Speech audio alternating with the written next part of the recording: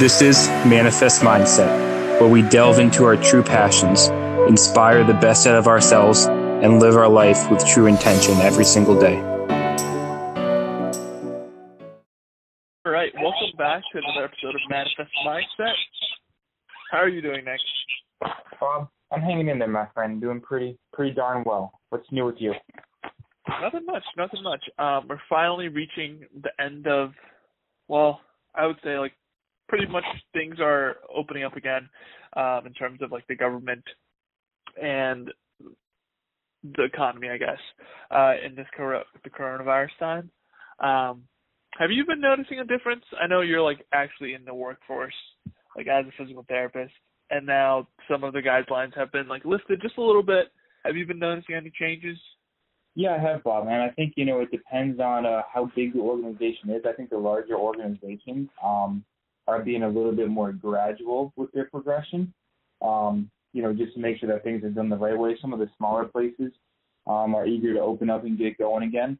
For myself personally, things haven't changed a ton over the last couple of weeks, just in terms of, everything surging up again. I will say in LA, the traffic is starting to get heavier again, which is a blessing and a curse. It's a good sign because we know that people are out doing stuff they love, which is good. I'm glad people are getting back to work, especially when we look at physical therapy stuff. It's for people, big risks of depression and chronicity for issues, a lot of that is dependent and influenced on your return to work, and just your willingness and desire to get back there. So I'm glad that people are resuming a somewhat normal life, but not pumped for traffic doubling out here. Yeah, nobody likes traffic. But I think on that point, I just want to mention, and say how grateful I am that, humans in general are strong. I don't know if that's, a very cliche and generic statement, but it's we survived so many past pandemics or past disease outbreaks, survived wars, and then this is just another thing that at the end of the day, humans made it through. We made it, and thankfully, I'm thankful that none of the people that are near me, in a close vicinity, had the coronavirus or suffered from the coronavirus. So I'm very thankful for that. But in general, we made it through, hopefully, unless there's another second wave or something. But right now, it's looking hopeful. It is looking hopeful, Bob. And, for some reason or another, around every month or so, I have this random thought damn, how the heck did cavemen survive so long in these freaking tundras and these crazy environments for us to get here? And we do have a will. I'm not saying life was ideal back then, but we had a freaking willpower still last with us along the way. Yeah. So on that point, one of my accountability tasks for last week was to read half of my book, which I did. So this was the Mackenzie textbook for the extremities, and in that book they Mackenzie wrote about drawings from Sir Ashley Cooper. He was basically a surgeon in the 1700s, and he basically dissected people and drew the anatomy drawings. And what he drew were basically abnormal anatomy pieces. So basically, in the past, if people fell down a roof and they were a carpenter or they were fixing a roof, they would still have to work no matter what. They couldn't just decide that they were gonna go off and not work, because if they didn't work, they would not have any money to fund their families. They would starve. So even if they had a dislocated hip, it wasn't just optionality. It was just you do it or you don't. Yes. So yeah, even if they had a dislocated hip, they'd still have to keep on working. So what they found was when they looked at these people and they dissected them, they opened up their hips, and basically their bones pretty much fused together. This principle of Wolff's Law, so anything that's stressed will grow. So basically the body itself developed new bones, new ligaments, new cartilage, so the person can function even when they had a dislocated hip. So it goes to show how strong the body can adapt, both physically and mentally, to like what you mentioned with the cavemen. How in the world did cavemen survive? They just adapted. They just dealt with the stresses and went through. And I think through all this, that's a big takeaway for me of, we're strong in general. What other people have achieved, they're also human. And then as long as we're human, and hopefully we all are, we can achieve the same thing. Absolutely. And, I think, Bob, I think in this modern time, and myself included, right, I'm kind of soft. I'm not this, crazy hard ass or anything and, this big tough guy. Sometimes I think I am, but I'm really not that much. And I think we value comfort a little bit too much. And don't get me wrong, I'm not saying that, oh, yeah, dude, you got to get out there, you got to work hard with a dislocated hip and get a fused hip. I am not recommending that. And I'm not pretending, Bob, these adaptations are ideal. But I think that, when we look at even other third world countries, they have some element of pain as a part of their daily existence and experience. And because of that, they don't have this catastrophization of pain that we have. Because for them, it's, okay, I have this sensation. I've got to do the best I can with it and still do what I have to do. And I think, I'm not saying that we should go to that extreme inherently and put up with and deal with our pain. But I think that as we take constructive steps to deal with pain, whether that's the physical pain or emotional or whatever it is in our life, saying, hey, let's keep our eyes on the prize, focus on the big things while we do construct it, instead of, oh my gosh, I have a brand new stimulus I'm encountering in my environment, let me run away. No, go back to that a few times and see if your body can get acclimated to it as the strong, resilient beings that we are. Yeah. I guess to play off of that, in especially the first world countries like ours, we have what disability and sick leave and things like that, which we don't. I guess in third world countries they don't really have the privilege of that, of having paid sick days or disability in general, long-term, short-term disability. And I guess this is just my experience, but when somebody hurts, even if it's just a twinge, they'll just be worried about it and potentially seek care. But like you said, they'll just, in third world countries, they'll just have to deal with it. Again, that's not the ideal version of it. But I feel like this idea, again, of catastrophizing is a lot more easier in first world countries than third world countries. Right, because we have the option to. And so I think, without making ourselves miserable, I think we can learn a lot from people who are, unfortunately, have a little bit more of a disadvantage, but oftentimes their tribes, their communities, their clans are tighter and more interconnected. Why? They have to be, because they have to rely on each other.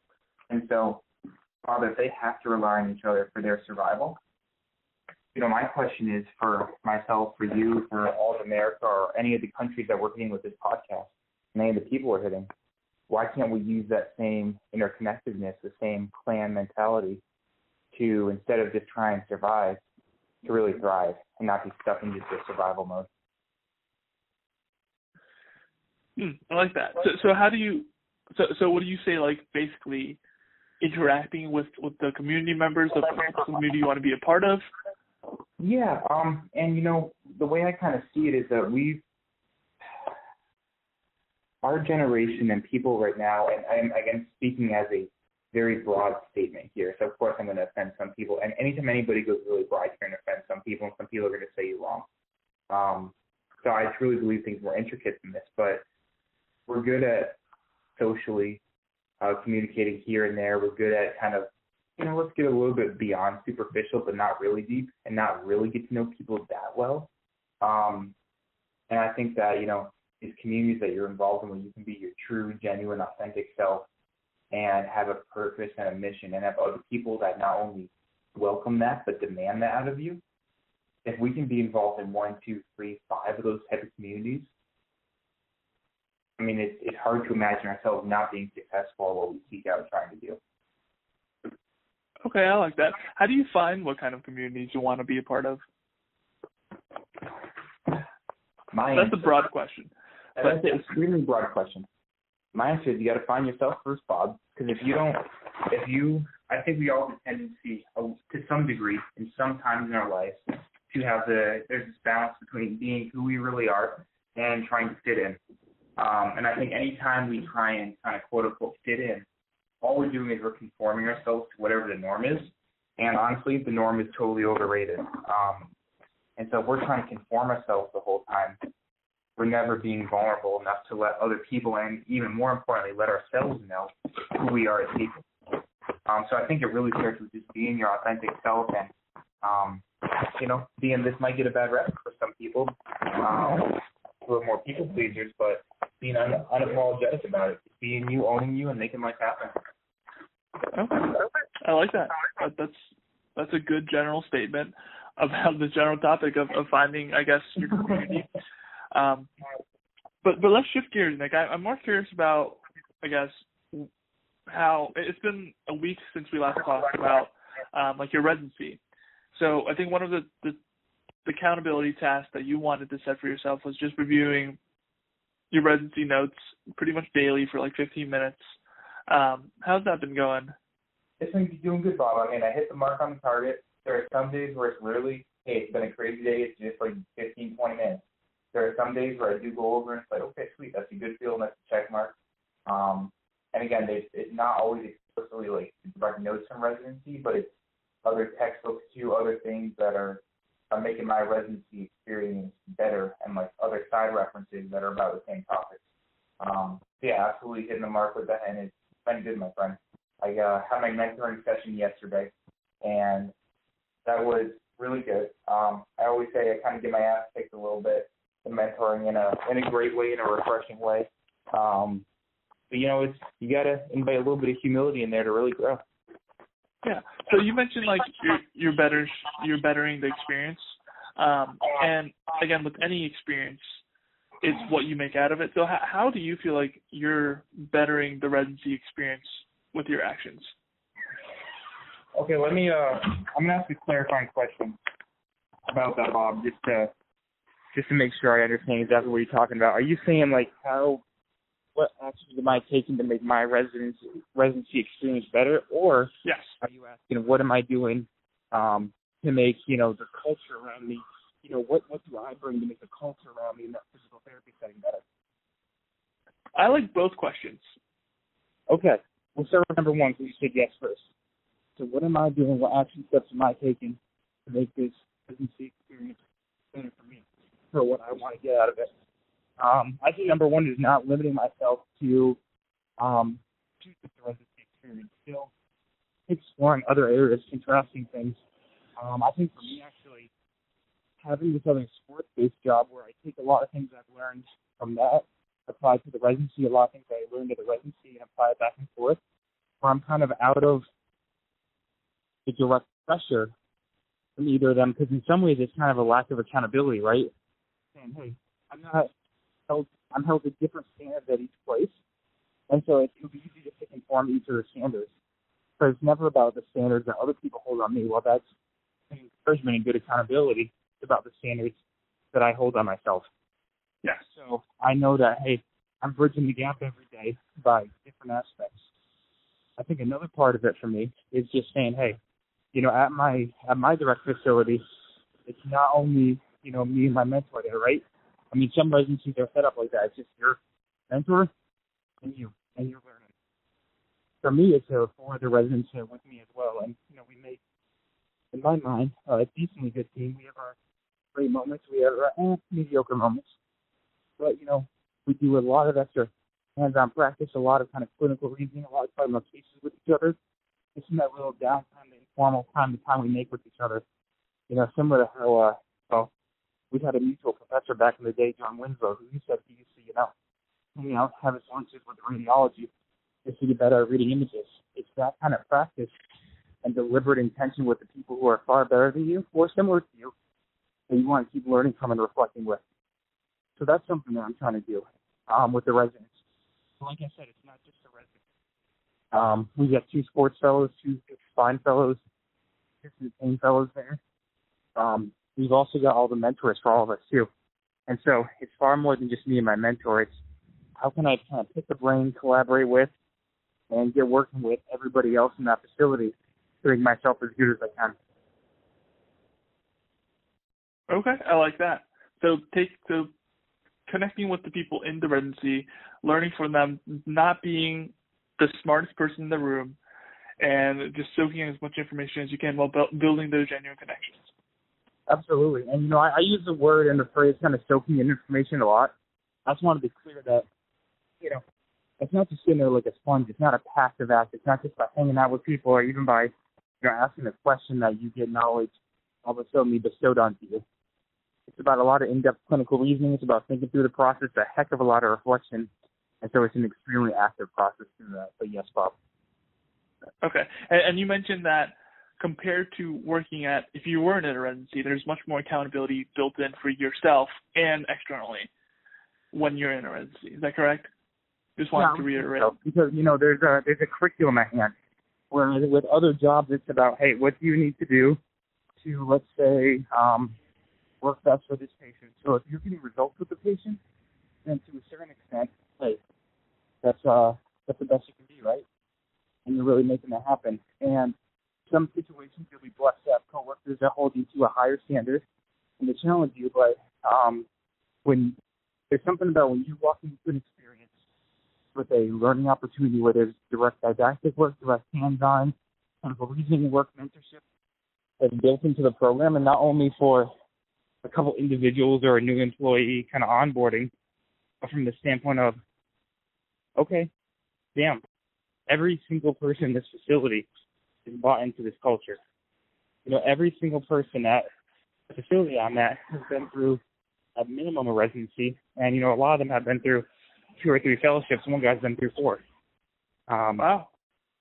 And so it's just this incredible culture and learning environment that, whereas some places you've got to really force your way to get into something that's even under that level. Whereas here it's like, we have a minimum expectation, and that minimum expectation is pretty damn high. Oh, I like it. And then going to question number 2. So you mentioned, you already talked a little bit about culture, but I think the second question that you interpreted for my question was this aspect of how do you influence the culture around you in terms of the residency. My sarcastic-ass jokes. No, I'm only half kidding. It's actually kind of not kidding. Honestly, Bob, it's just about getting to know the people so well. We've all got, no matter how talented you are, how good you are, we've all got a ton of strengths. We've all got a ton of weaknesses. And for me, it's about what are the little tiny actions I can do day to day to bring out the best of those around me. I consider it like a sports team. If I know somebody wants to hit a shallow left-sided, bank shot, if that's their shot, that's their go-to, how can I set them up on the court, aka in the clinic, to hit their stride more and set them up for success? So for me, it's really just about getting to know everybody on the team really well, getting to know them personally. For some of them, it's about, hey, let's hang out outside the clinic, let's play some sports, let's mess around, just have a hell of a good time with it. And so, honestly, it's about contributing to the culture, investing in people's best for reasons that are not just clinical, for things that are not just, for any kind of selfish motive. But it's a little stuff that we all should be doing every single day anyway. And I think that when we stop and we think about it, it's kind of obvious, but it's not obvious in the sense that I don't think we do it enough. Or when we get in these higher pressure environments like a residency, we can neglect it and forget about it. If I'm going to put you on the hot seat just a little bit, Nick. Please do, man. Please do. If you could put a sentence about what your culture is in the one sentence at Kaiser and Evolution, what would you say it is? Ooh. I'm going to have to take a pause, Bob. Give me a moment to think about this. So, it's a sentence. That's a powerful statement. All right, let me think about this, my man. And it could be their mission statement. It could be anything that you feel personally. Oh, no. This is going to be personal, Bob. I can't just spit out the mission statement, man. I gotta make this legit. Come on, man. But it's interesting to see if what your definition of their culture or one sentence culture aligns with the Kaiser's culture or their mission statement, because I'm interested to see what you come up with, Nick. I'm interested too, Bob.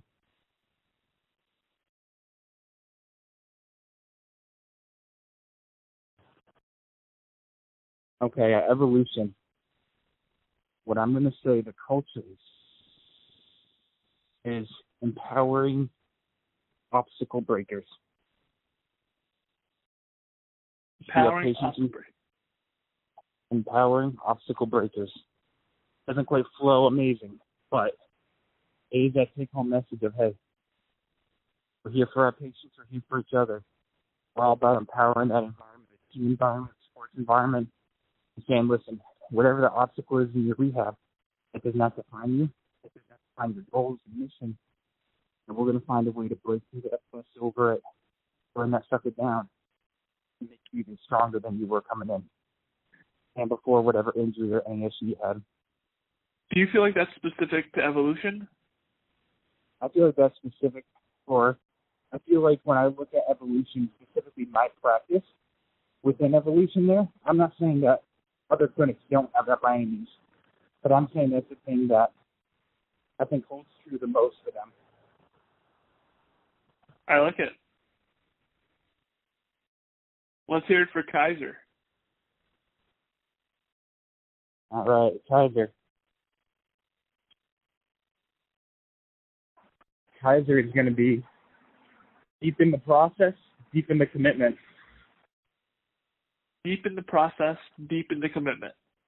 And the reason I say that is because it is. It's about bringing you up in a process, bringing you up in a form of clinical reasoning to truly be invested far beyond just the get results. So what are all the little nuances we can do to make yourself better and better every single day?